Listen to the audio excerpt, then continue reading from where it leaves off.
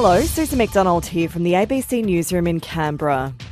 The coroner will today deliver his findings into the 2016 Dreamworld tragedy in which 4 people, including 3 Canberrans, died when a ride malfunctioned. Kate McKenna reports. Cindy Lowe, Kate Goodchild, Luke Dorset and Ruzi Aragi were killed when their raft on the Thunder River Rapids ride collided with an empty vessel and flipped in October 2016. A coronial inquest into the tragedy was held at Southport in 2018. The inquest was told the ride had broken down twice in the hours before the incident and that there was confusion amongst Dreamworld staff about safety procedures. The Queensland Government made industrial manslaughter a criminal offence and introduced strict new safety regulations for theme parks in the wake of the tragedy. Coroner James McDougall will this morning hand down his findings in Brisbane. The Tharwa Community Association has welcomed the return of visitors after last month's bushfire threat. Heavy rain last week also caused flash flooding in the area. Association President Kevin Jeffrey says the locals are very resilient. We're going quite well.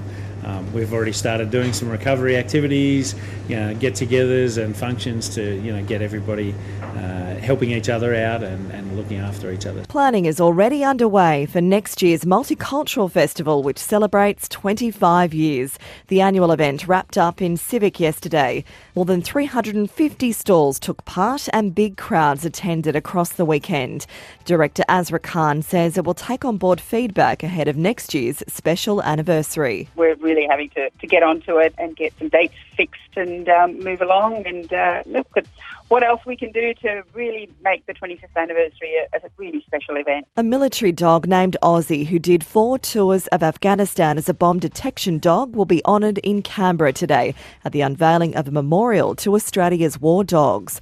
The ashes of the dog, which died in 2017, have been interred in the memorial. Dogs have worked alongside Australian troops since the First World War.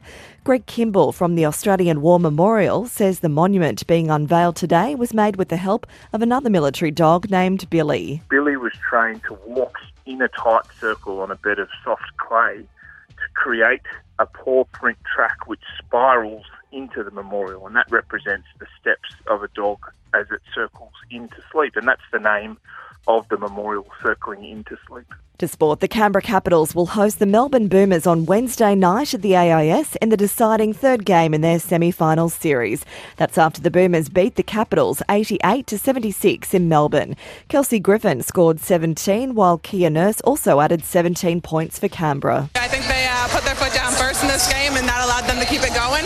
It was tough for us to chip back into that lead, but not a big deal. There's another one. Got them at home, and that's a good home crowd to be in front of. So another battle up the way. Meanwhile, an incident involving the Capitals' Keely Froling and the Boomers' Sophie Cunningham, who appeared to slap Froling, is set to come under the microscope.